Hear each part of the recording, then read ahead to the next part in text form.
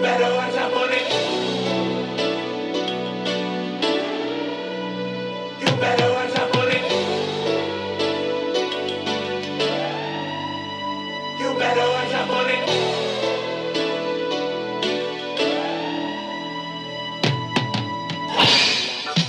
What will it say?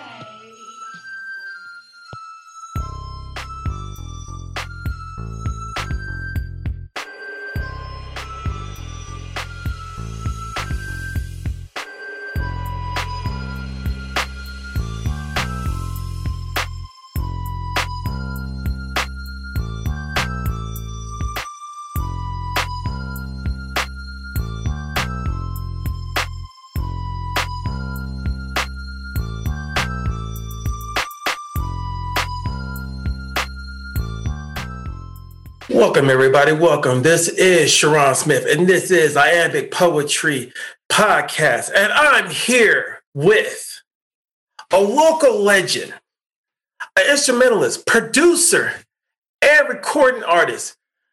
If y'all don't know him, y'all gonna know him tonight. And I like to give you my man, Phil Harmonic. What up, Phil? Hey, what's up, bro? What's going on? Hey, man, how you doing? Sure, I'm doing good. I'm doing good. It's Tuesday, ridiculously, but Yeah. Pandemic hasn't killed me yet. Same for me. I'm very grateful for that. Most definitely. But no, man, thanks for coming to my show and stuff, man. I've been psyched to talk. I know we told each other for a long time and stuff, in Sacramento, running in Sacramento and stuff, in the spots and seeing you around and stuff. And, we know some of the same people. But nah, man, I've been dying to talk to you. And while I was doing this, and it's like, and now it's here. So now I got questions. I got some stuff I just want to know about. So Sure, yeah. Most definitely. So, tell me about, you're born in Cleveland, Ohio. Yeah. Cleveland, Ohio. Yeah. What part? Euclid. I was born in Euclid, and then I spent the younger parts of my age from like then to about 6 years old in Richmond Heights. Okay. And I see that I was reading on the bio and stuff that you basically went to a concert with your mom, a classical concert, and that got you inspired to play piano. So tell me about that. What happened on that concert? Well, from what she told me was that, she took me to this concert, and then I started playing the melody from one of the songs from that concert at 3 years old, and she saw that as me having an aptitude and a gift to do music. So that led her to start giving me lessons at the age of 5 in classical piano. Okay.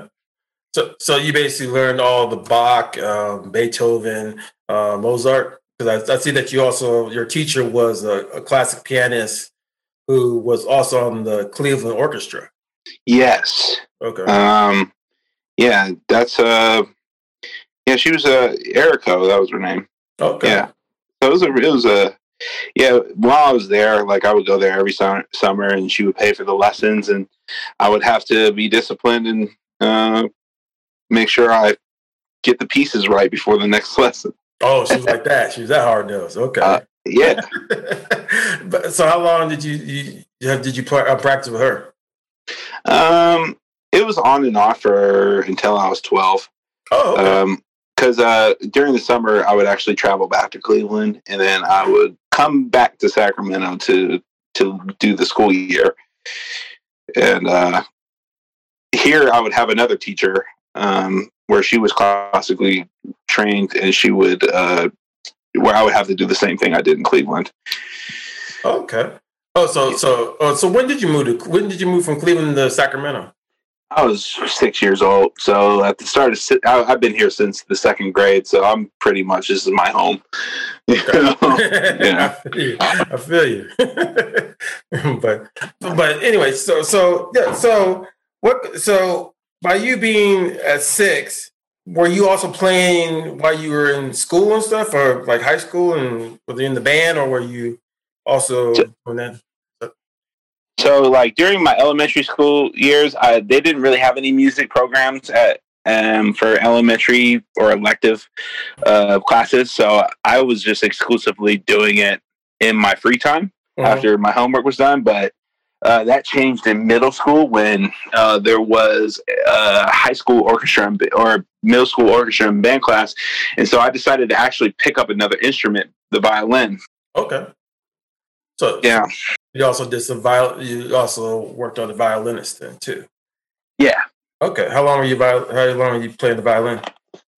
I've been playing the violin.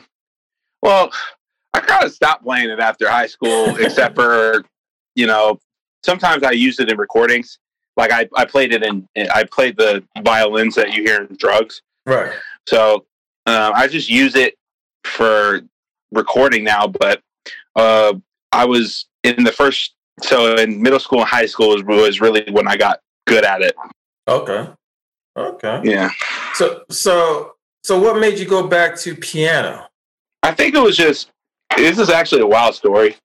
Like I wanted so at 15, I had this keyboard and I didn't know what the heck production was, right? Like not like producing, making beats. I didn't know anything about that, but I wanted to make hip hop music because I loved rap.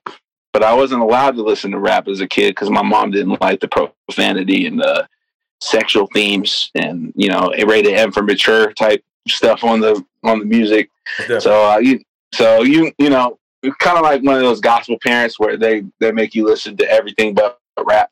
I was that guy, unfortunately, and so I had to sneak my rap in, but I loved it so much that I wanted to do it.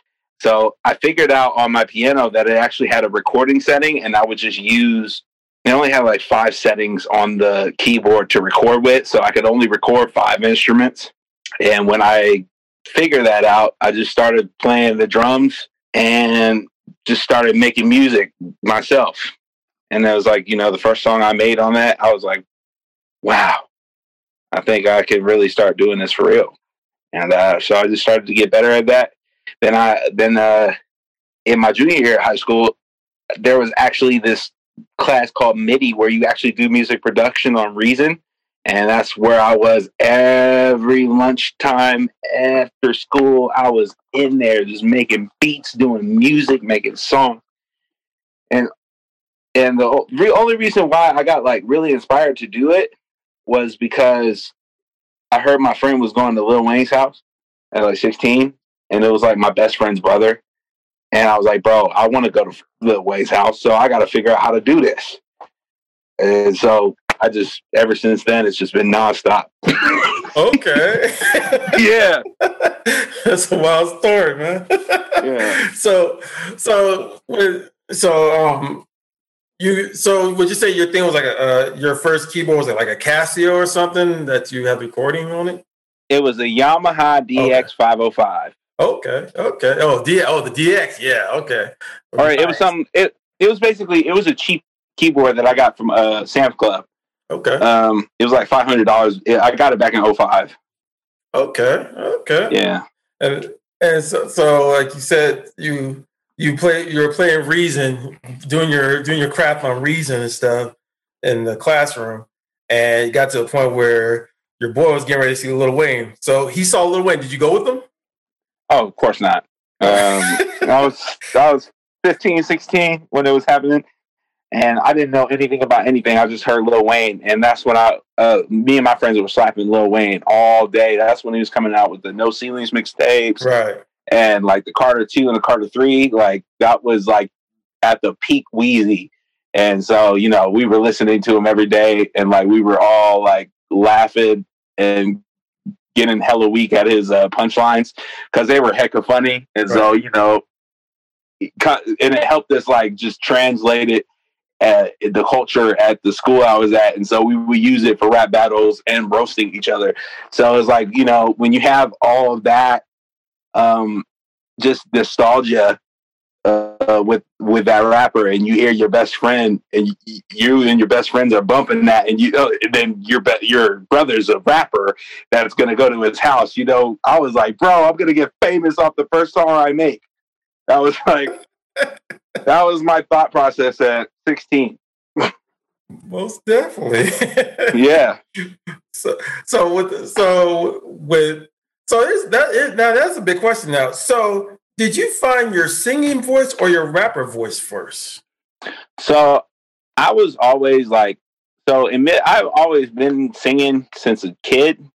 My mom had me in the choir, this community choir, and she would curate, like, because she was a part of Singing Angels as a kid, so she sings and she's really good at it. But she wanted me to be involved in singing. So, but the introduction isn't even to this day like, you know, it was with corny Christmas music. So I was like, you know, I felt very, very shy. And then she had us singing like these opera and Christmas carols, and I was like, I don't know if I wanted to do it. But then I figured out playing piano and doing John Legend that I could probably get the girls at school at middle school. So I was like trying to do that, and so that's when I was like, I'm going to curate that too. It's going to be, you know. So you kind of went into like more of a Lauryn Hill Drake type route, where you found your rap voice and then kind of singing into it. Just brought singing. I think it was just balanced. I think it was all balanced around. I think actually it was the singing first and then the rap, because the singing, people like singing better than rap, I felt back then. And so, you know, when you want to like try to be popular at school and try to get a girlfriend in middle school to be like your friends, you know, you try to hit them with the smooth voice. And so that was that was like my mentality, you know, just to be, you know, the cool kid at school. Most definitely. So you basically graduate. So when you graduated, is that when you started performing around town, or what got you into performing in Sacramento? Performing I didn't even do any performances. I was only recording raps at 18. Okay. But then I took like a 3-year hiatus of producing because I got coerced into one of those Christian cults. And so I kind of like started doing production and, you know, doing for all this Christian music, but I never wanted to sing or do Christian rap. I just wanted to make money off music. So I kind of got sidetracked until like the age of like 23, which was back in like 2016. And like when I came on the scene, I was just going through a lot, and I was just a newfound atheist. And so I was like, I could finally do whatever the heck I want. So I'm going to do whatever the heck I want and try to become this artist at like 22, 23. And so I picked up, my production was way better over the years. And so I picked that up and then went back to the lyrics and started singing and rapping and trying to do all of it by myself. So the first show I ever had was with my homie, the rap nerd, who's like, he's like my homie day one, brother. He was the one that like helped me perform correctly, taught me the ropes. And he helped me perform at my first show in December, I think it was December 12th, 2015, where my first show ever was at the Honey Hive. It wasn't even in Sacramento. And it was just the first show I ever did was at this joint on Sunset in San Francisco. And people were really liking it, but I didn't know anything about lyrics and all of those things. Was it a freestyle you did, or was it just basically backing him and stuff? No, it was basically I got to perform my own songs, like 3 of my own songs. Oh, okay. Did you already have those songs recorded or? Yeah. Oh, okay. It was I had a mixtape called Good People, and I had like 2 songs done from it, and I just like played those and rapped over them, and yeah, it went really well. Okay. And that was like how it started. So okay, so the mixtape is you did have a mixtape out called Good People's that you kind of were using as your business card and getting your gigs and stuff with. Oh, okay. So like you said, you went to the Honey. Is that what brought you to start doing performances in Sacramento and stuff? Because now I'm thinking about it, I came to Sacramento in October 2015. So that means you're just starting then.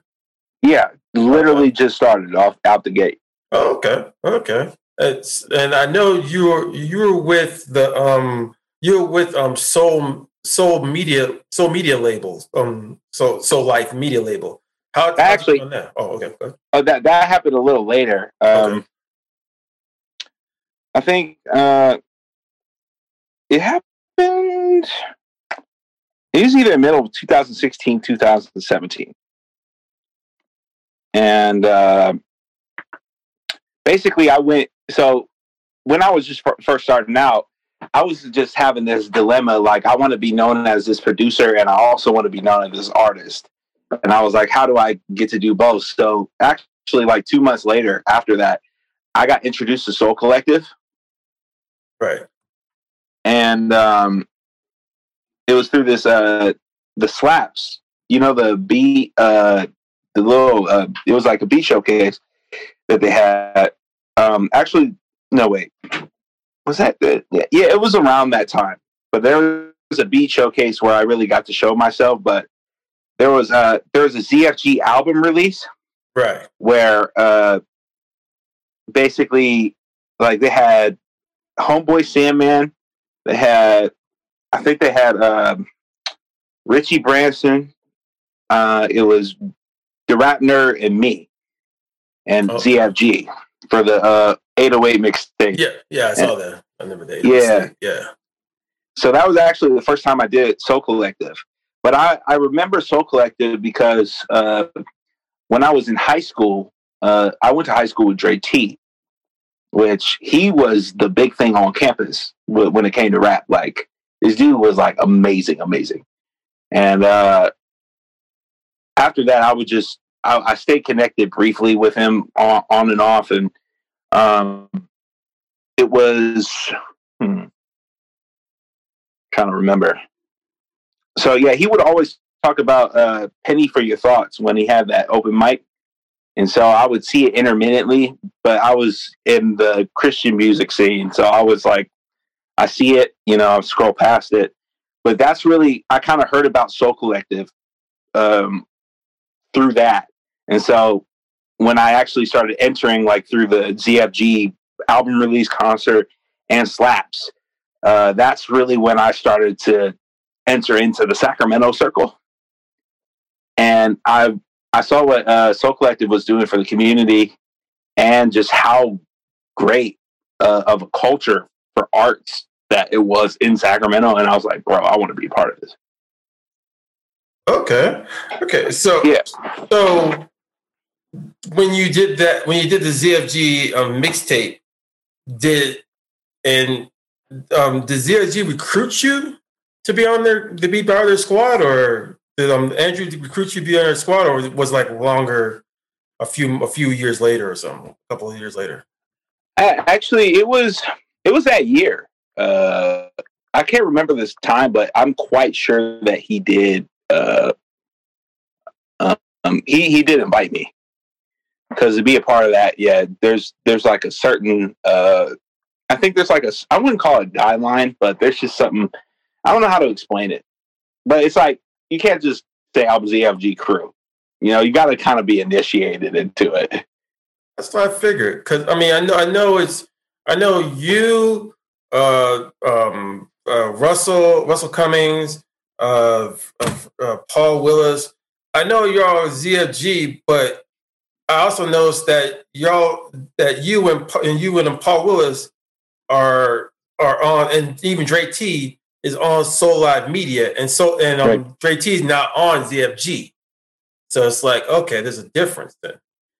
Yeah, it's like it's like connected, and then there's a difference. Like, like some of us were in Soul Life, and we do certain things with Soul Life, and then we just do the guerrilla arts when it comes to like ZFG. Okay. So with as I've been hearing with your albums and stuff, it seems like you basically propelled yourself on SoundCloud, got your numbers up from there, and then you got yourself on Soul Life Media. And then was that when Treetone Records came to talk to you or holler at you, or after they saw you perform a couple of times, or what was that? It was just there was just a lot of connections happening during that time. So it was just like, and really what propelled what propelled it more than the SoundCloud, it was the live performance. That's where I really started to see the increase in like people rocking with the boy, was like when I started performing. And so I really like took the initiative to really improve the quality of my performance. Okay. Yeah, and let's talk about that quality of music and performance that you do, because I started noticing that your music kind of sways into the late 70s, beginning 80s field in the playing, like with keyboardists like Stevie Wonder, Stevie Wonder's feel, some of the Gap Band with the funk and like a new type of funk feel, but then also you'll have a trap style that flows along with it when you rap. So I know when you're singing, it kind of flows into, I would not say you go into what's his name, John Legend type feel. I think you'd be more looked into like semi Barry Wright, more Stevie Wonder type in all your production and stuff. Is that what would you say yourself is? Well, it had to grow into that because when I was like doing Good People, I was really heavy into the Kanye and into the hip hop. Okay. But through the samples that I would hear, I would start loving the music that he sampled, and then I got really brought back to my roots, which was Stevie, which was the 70s psychedelic soul and funk and rock, classic rock and things of that nature. But that wasn't actually like, it wasn't my initial route of the career, of the direction I wanted to take. But then I don't know what happened. And then I was like, bro, this music it's hitting a different alchemy for me. And I was like, this just sounds better than any of the shit that's out right now.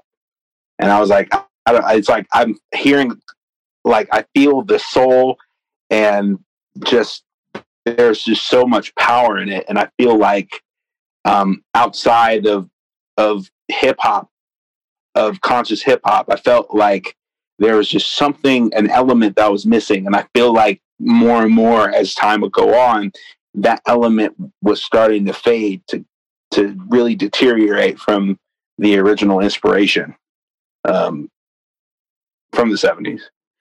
So I started noticing that while I was listening to your music and stuff.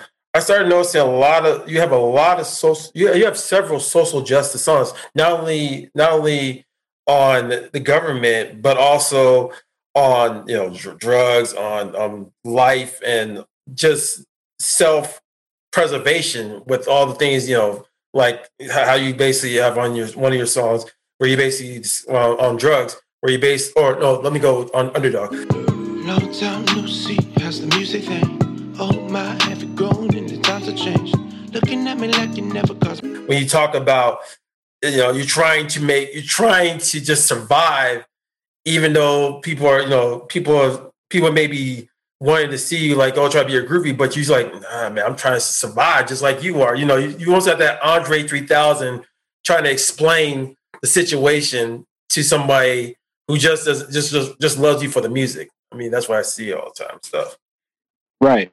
Yeah. Yeah. It's like really tapping into myself and like trying to find who I am, mm-hmm. and using my art to really dive into that inner work, into that inner part of myself that I didn't know existed. Even the same thing with Good Day and stuff. Like I somehow I think Good Day is almost a little bit of a homage to Ice Cube's Today Was a Good Day. You just try to just make it through the day. Yeah. Sometimes it be like that. Yeah, I started noticing there's a few songs where I can see where it's like 20 rounds. I know that's an ode to Stephon Clark, which mm-hmm. is a hard hitting song. I dig that you did that. Dope Man and Drugs. That's one of the ones that always crack me up because it's like you're still trying to inform people. Yeah, we out here in the street, we still do this, but we're not doing it for the way you think we're doing it. You know, right? Yeah, we're not doing it for criminal reasons. We're doing this because these reasons, or we're trying to keep our minds from. We want to keep our minds high because there's so much other bull crap we have to deal with on a daily basis. So right. Yeah. So that's one thing I did dig about the social justice part of it. But I did notice one song that always cracked me up, and I liked it. I play that song every time I DJ and stuff. Is your song Energy? Baby, I can feel your energy. I always like so with Energy, it's a powerful song. You know, it's very move driven and stuff. But I did notice the sound. It's almost like that Alina Barrett, Gallimanis song, Can I, or just the whole Urban Flora album.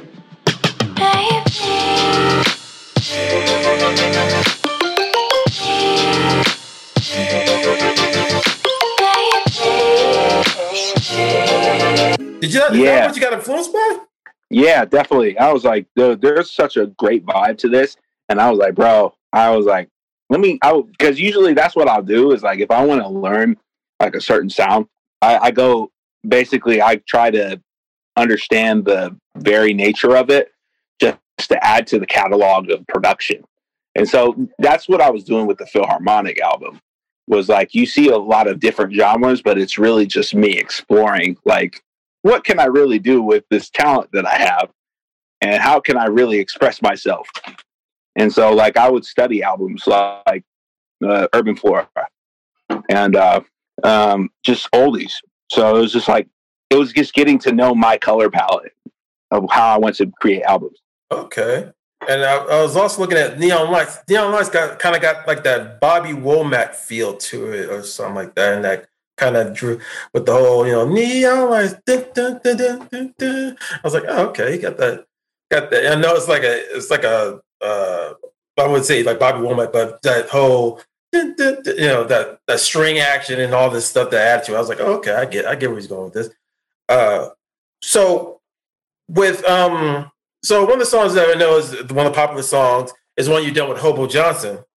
Mm-hmm. And that was Mama's House. Want that worldwide overseas so I can step with my brothers. Fuck all them boats and hoes. All we need is each other. My mom loves me more than your mom loves you. And I really love to think that. I just don't have proof. How come I'm all alone at Christmas time? And I seen the video. I love the video. I love how y'all come out and stuff. What made that what came first? Was it Hobo Johnson's idea, or was your idea you just wanted to collaborate each other or something? So? Bro, when I took, since we were like, because we were actually doing a lot of open mics together on the scene before he blew up, and there was like this was early 2017. I came up where it was like, bro, we got to do this song called Mama's House. And I was like, it was just like, I just heard it. I think it was either in January of 2017 or March before everything happened. Okay. And I also noticed that you actually even played on his offbeat style with your drum, with your clap patterns and stuff. And I was like, oh, okay. So even he knows it's like, I'm not going to be right on the two. I'm going to wait a little bit and give a little bit of a delay because of the style. Okay. Yeah. Okay. But I like that. Like I said, I like when you basically, when I bought that album off you, I was like, oh shoot, this is a nice album. Yeah. Thanks, man. No doubt. Thanks for having one on me when I got it. It's like, yo, man, what that kind of album? I'll get it. Yeah. But rapping for DJ Premier, how was that? On the real, bro, the scariest moments of my career were on Sway. Hands down. Like, because like it was just amazing to me how I even got there. Right. And literally it was because Sway was throwing this event at the Ironwood Hall at South by Southwest, and you have to get there hecka early in the morning to be able to be included in the cipher. So, you know, that was the first thing that I did. So the cipher, like, I just, that was such a dream come true, honestly. That was probably, I would say that's like my favorite part of career so far, was those moments. And it's like, dang, it's like I even just, it was like the first time that I actually saw, dang, I'm really making my dream come true here. And like after I stepped off the stage and people loved my sound, I was like, it was just euphoric. And I waited after the show to go talk to Sway, and he was like, "Yo, bro, you were amazing, man. When you come to New York, like, holla at me." And so I had a show booked in New York that summer, and then I got to do Sway on actual Sway in the Morning. And then I got invited back for Doomsday, which that's where I got to do DJ Premier, and that was crazy. And when I heard like 2 weeks prior to the event that DJ Premier was on it, bro, I can't tell you how much I practiced. I can't tell you how hard I went into the paint. And so like that, when the moment was happening, bro, I can't, man, I was so nervous, man, like so nervous. But I made it through, and it was really good. Probably the best year ever. And you got props, and you got your props from DJ Premier and stuff. Yeah. Yeah. No, yeah, I saw the video that you went. You like you're in the zone. You're in the zone, and I was like, yeah, hey, bro, he's in the zone. So you also produced for a lot of artists. You produced for Justice. You produced for Agnes. I think you did. Did you do a song with Andrew yet, or on his productions? I've done some stuff with Andrew. Yeah. Yeah, and then also I think you also did one song on Guardians for Paul and Paul Willis. So I mean, so what is it about production that do you enjoy working with, and beyond just working with your stuff? Do you enjoy like working with other people and just going, find out where their heads at or where they're going with? I've actually grown in that area because sometimes it's really, because after doing production for a lot of people over a lot of years, it was burning me out. And like, I felt like it was more of a job than I was doing it for enjoyment. Okay. Yeah. Yeah. So it was like, but then I got tired of working on my own stuff. And then that's when I was like, I kind of want to get back into the collaborations and producing for people just to sharpen my iron in that area again. And so tell me about how do you mostly like bring the beat to them already or in process, or do you just see what they got and then just work from there? Well, I had a lot of beats in my repertoire when I was working with Justice, and when I was working with like Andrew, for instance. I did his from scratch, just working with him on the record. Like he would send samples to me, and then I would flip them and try to like soup them up. With Paul Willis, there were things where I was like, things that I wanted for myself, and then I didn't want them for myself, so I gave them to Paul. So he basically, he got like Create was one of them.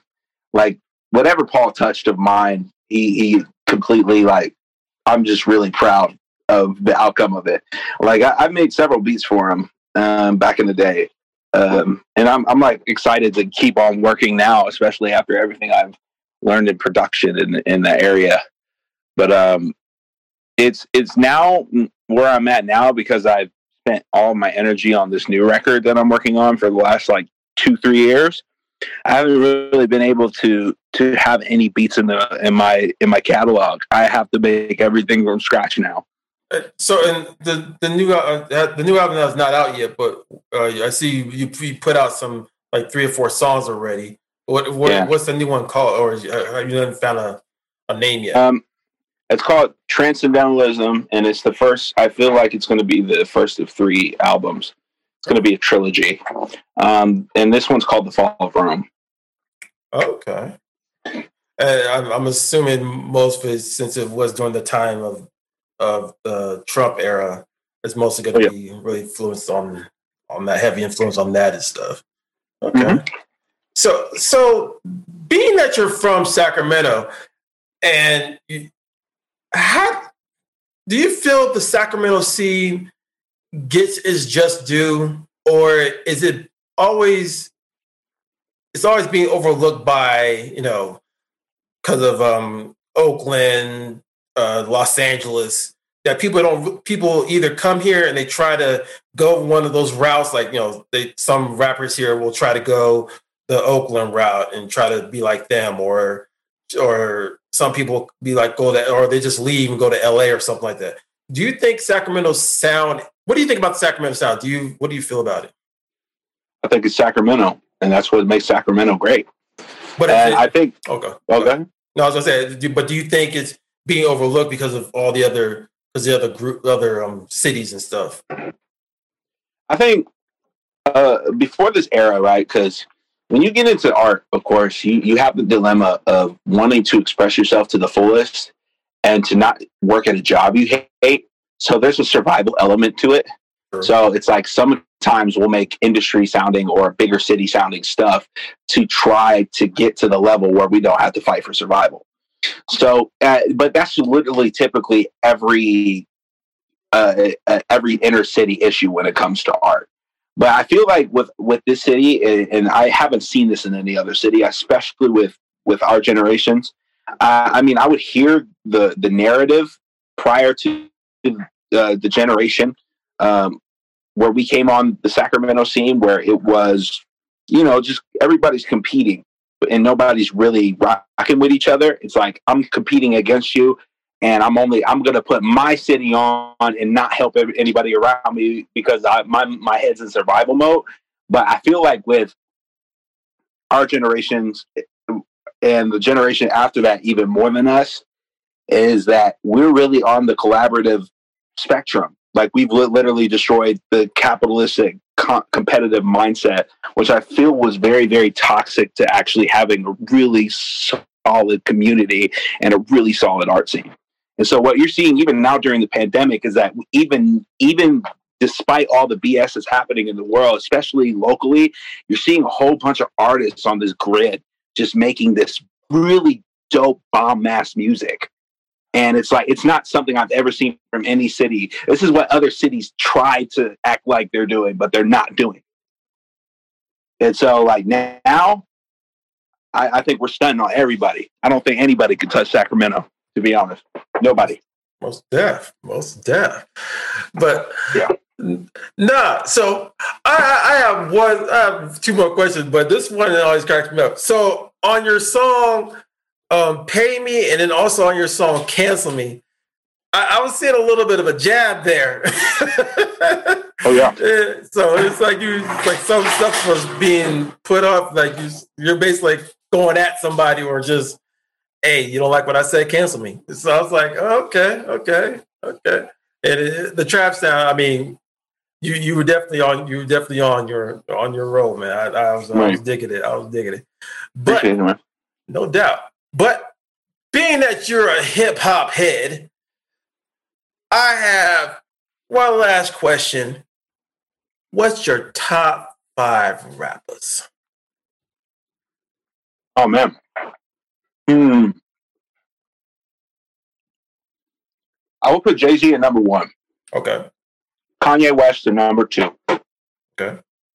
And we're talking about exclusively in rap. If we're talking about culture, I mean, if we're talking about the quality of the music and we're not talking about lyrics, I would actually put Kanye West as the greatest hip hop artist ever. Okay. I'm talking about in total when you talk about the complete product. Just how he advanced the sound. But if you're talking about rappers and lyrics and wisdom and wordplay, Jay-Z's definitely at number 1. He's the master teacher. Kanye West at number 2 because I can really relate.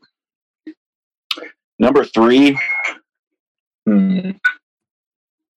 because I came into the game, I would say J. Cole at number 3.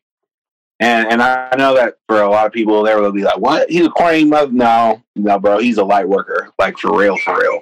And like he brought me through hecka hard times, and like the things, the way that he says things with the level of observation that he has of the world is like, you can tell when lyricists, they don't come and do it for the clout or the fame. They actually do it to tell their story of how to elevate to a higher consciousness or a higher self. So I have to put J. Cole at number 3. Number 4, I got to put Kendrick. This is not really a particular order. Now I'm thinking about it. I can't really put it in because it's like I like with Kendrick. He is a masterful album making storyteller. Also a person of high consciousness. And I'm not talking about your typical conscious rap. I'm talking about you really tapped into to collective consciousness, to the higher universe. And the way that he's able to mesh genres within that is something that I haven't heard from a lot of people in a very long time. Number 5, I would have to put Common at number 5. Oh, okay. Common at number 5. And because of B and Water, like Water for Chocolate, you just listen to those records, you just hear the legendary in it. I mean, that's my top 5 for now, but it always rotates. Any honorable mentions? Definitely honorable mention for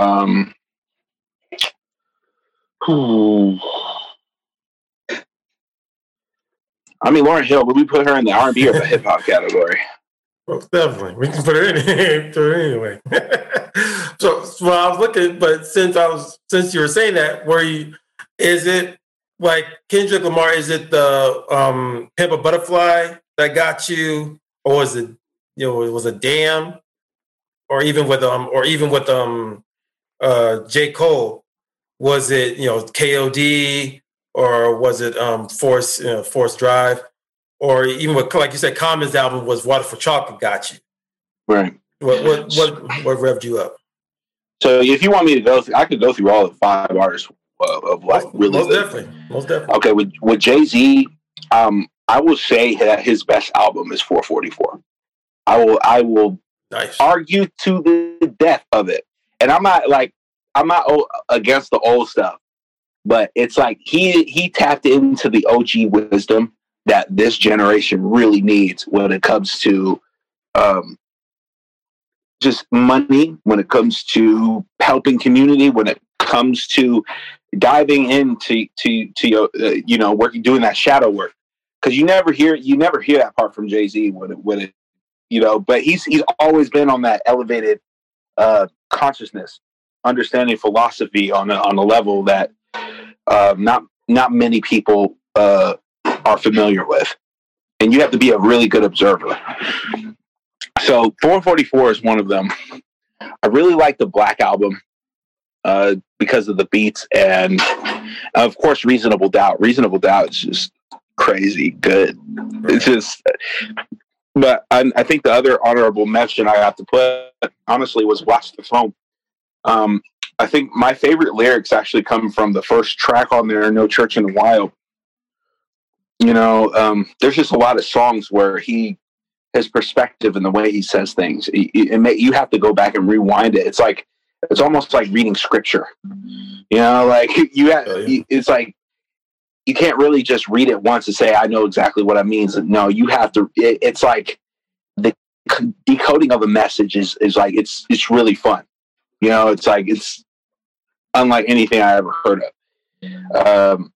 Kanye West, what's funny is that the dude's catalog from start to prior to his last 2 records has been incredible. I would say from College Dropout to Yeezus, I think those 6 albums were just, if you put that into a collective body of work, I feel like that is some of the best work I probably ever heard from an artist, a best streak. Graduation really got me through some rough times. I'm honestly not a big fan of 808s. I know a lot of people are going to be like, what? No, I'm just not feeling it. I've never considered Kanye a singer. I never think he will be a good singer, and I think that honestly ruined the album. I understand why people think that it had a big impact when it came to sound design and the direction of hip hop and current mainstream pop music sonically, but when it comes to the lyrical content and to the wow factor, I just don't see it. However, when he came back with My Beautiful Dark Twisted Fantasy, I feel like he fully came into the legend that he always thought he was. That album is one of the greatest hip hop albums ever. And just the sonic, what people thought about with 808s is exactly what I feel with My Beautiful Dark Twisted Fantasy. I really feel like he took the sonic level and the lyrical level and he just took it to a legendary level. It belonged in the 70s in a certain way. It's like the 70s came back, but with the current like fusion of sound design that it's just beyond this realm, I feel. And Yeezus was one of those things that grew on me. I hated it when it came out. Hated it. I was like, this is trash. I was like, what? Sonically, it's terrible. But then you start to understand and listen to the lyrics over 5 years, and you start to because as a musician, you know, when you start getting into music, you want to hear all the beautiful sounding things, right? But then you start to realize that within that sonic realm, when there's a lot of musicians playing those same chords, it gets really boring really fast. So you want to hear something of an avant-garde nature. You want to hear Yeezus where it doesn't make any sonic sense. You want to this is where it's like when, for instance, I never liked Bitches Brew by Miles Davis 5 years ago. When I listened to this, and I know this sounds like blasphemy, but when I heard this, I was like, what the hell is this? What is this? I can't understand this. Why is this? It's just like, it just sounded like a bunch of notes. But after the fact that you get so bored with the current fluctuation, the current cadence of music and the same chords being used over and over and over and over and over and over and over again, that's when you get Yeezus and Bitches Brew to make entire sense. They make complete sense. And I listen to them religiously now. You know, I listen to both those projects incredibly. And also Kanye, that Yeezus album is hilarious. And it's just hilarious. It's just like the things he says on it. It's like I wish I would say some of those things. You know? But what about Pablo and Ye? Ye, I felt understanding because I took antidepressants at a really low point in my life. I was like, I could hear how the antidepressants literally took him away from the sacredness of the creative process. And it was like, you know, it was just like, I just could hear you know what, screw it. I'm just going to release it. It was like he was personally, emotionally detached in an antidepressant type of way with Ye. And with Pablo, there's too much incompletion. I feel like it was really good at certain points, but I feel like there were a lot of songs there, and especially in the production and in the recordings that were half-assed and incomplete. And I start to see this kind of trend with Kanye where I'm starting to notice that really after, I feel like Yeezus was like they say that was incomplete, but I disagree. But I think everything after that has actually shown a progress of incompletion. It's almost like me trying to create on ADHD, which is actually very hard. So I give him credit to actually even put that out. It takes bravery, right. But at the same time, it's very lackluster in a lot of aspects. So have you heard Jesus is King? I have heard it. What do you think about his attempt for a gospel album? I think it was good, and then I was like, but because because Christian music, to be honest, bro, because I've been in that industry for a long time. It was really corny to me. You know what I mean? And I was like, damn, I've heard this like 50 million times. But I do appreciate the fact that he doesn't try to go super conservative with it, but conservative enough where I still slightly cringe at it. Which because, hey, bro, when you have the trauma from being in church and being in that realm and you hear that shit after leaving it, you're not going to want to listen to it. So I don't really put the blame on Kanye for it. I'm just saying my experience doesn't really align with me liking this album. And it's like the only Kanye album I'm not really with, you know, but in aspects, like I really like what's basically Yandhi. I really love that album, to be honest. Like that was basically what the album was supposed to be. And it's like I heard the leak on YouTube, and I was like, I actually like that version of it a lot. Like, I was like, I don't understand why he didn't release that one over Jesus is King. But that's just my personal opinion. So it's not my art. True. So, going into Cole, J. Cole, KRD, which album resonates with you? Two of them is Forest Hills Drive, and the other one after that, For Your Eyes Only. For Your Eyes Only is my favorite record, I feel, out of all of them. It was a deep, deep darkness of shadow work I could hear on that record. A lot of grief. A grief I relate to on a personal level.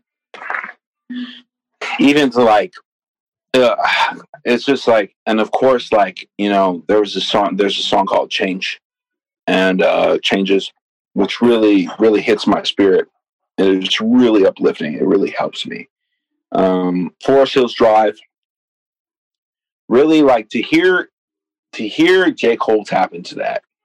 It's like I was hearing an artist's rebirth. Like, because I heard like the first two albums, and I like J. Cole. Like, I like J. Cole before that. But when he hit that Forest Hills Drive album, it was like, it's like, you know, when an artist has the potential and the talent, I feel like, but most times they never reach it. Right. With him, it was like, those albums were what fans wanted, and he actually gave it to us.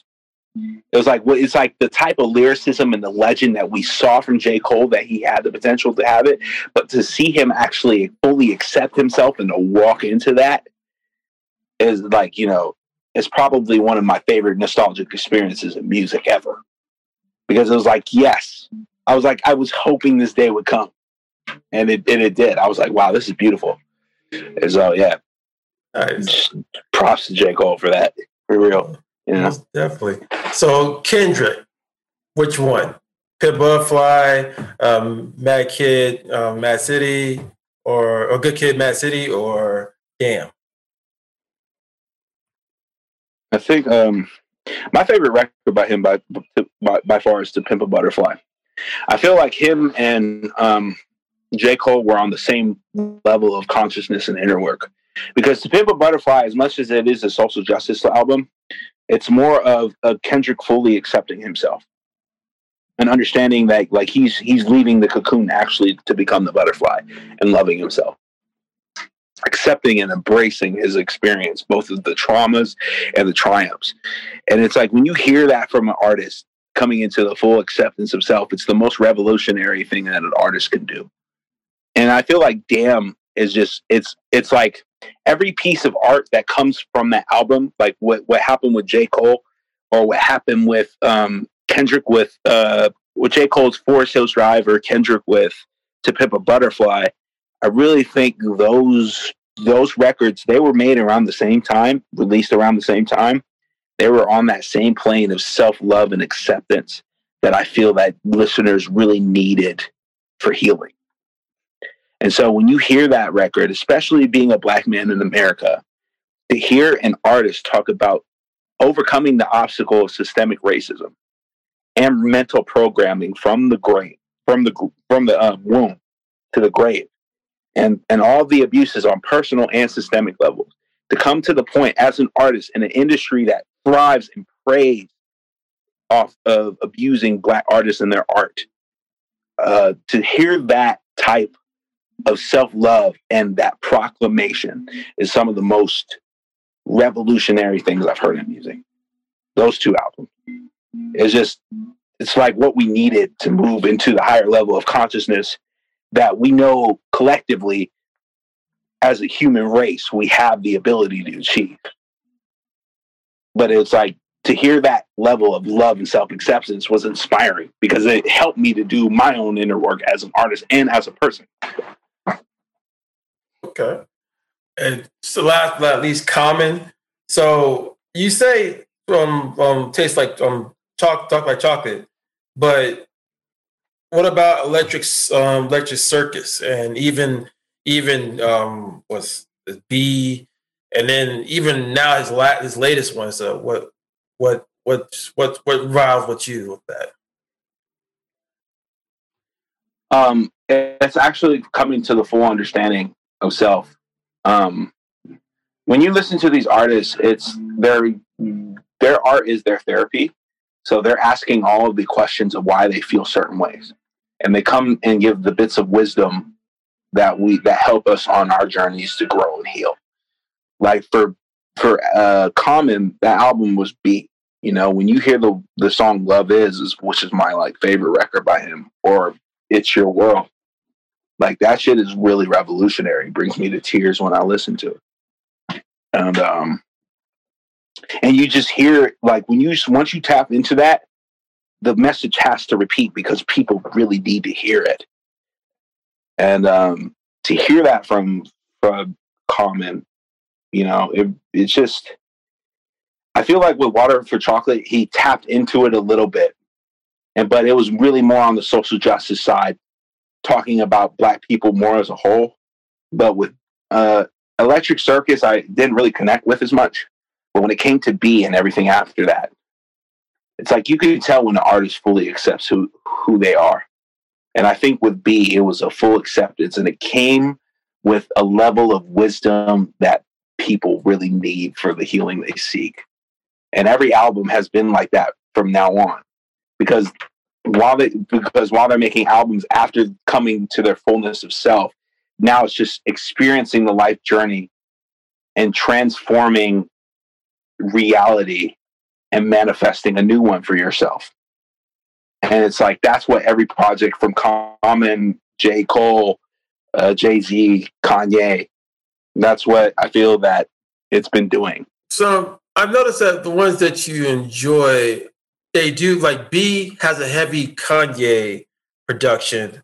Watch the Throne has heavy Kanye production, even Kanye's album stuff. And what is it about Kanye's production that catches you immensely? Because like you said, the songs that are played, plus also the people he worked with, you can see that it has projection, and then it kind of fell through. But what about Kanye's production that has charged you?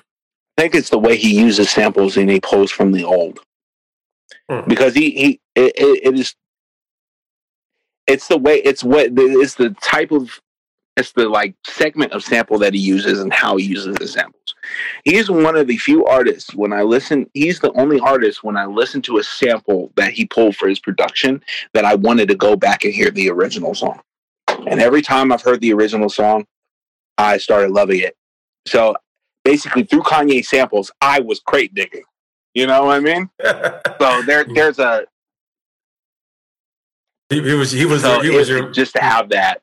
He was your DJ man that made you want to get into it. Okay. Most definitely.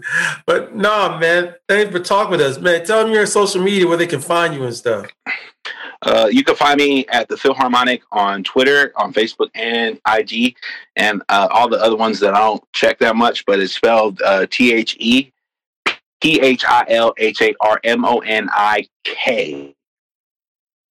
Most definitely. Yo, so what made you call yourself the Philharmonic? Well, one man orchestra, bro. I do it all. There you go, folks. One man orchestra. The man produces, performs, has his album. Get his album. His new album's coming out. Get that album too. But if you don't go on Spotify and check out his self-titled album and some singles on there right now. Hey, thank you, man. Thanks for being on my show. Thanks for this is gonna come out next week and stuff. I got you. Might be putting it all over. But nah, man, thanks for being on my show and everything, man. Always, bro. Thank you for having me. Most definitely. All right, everyone, check it out. We'll see y'all later. Peace. All right, peace. For more information, please go to linktr.ee/iambic zine. IAMBIC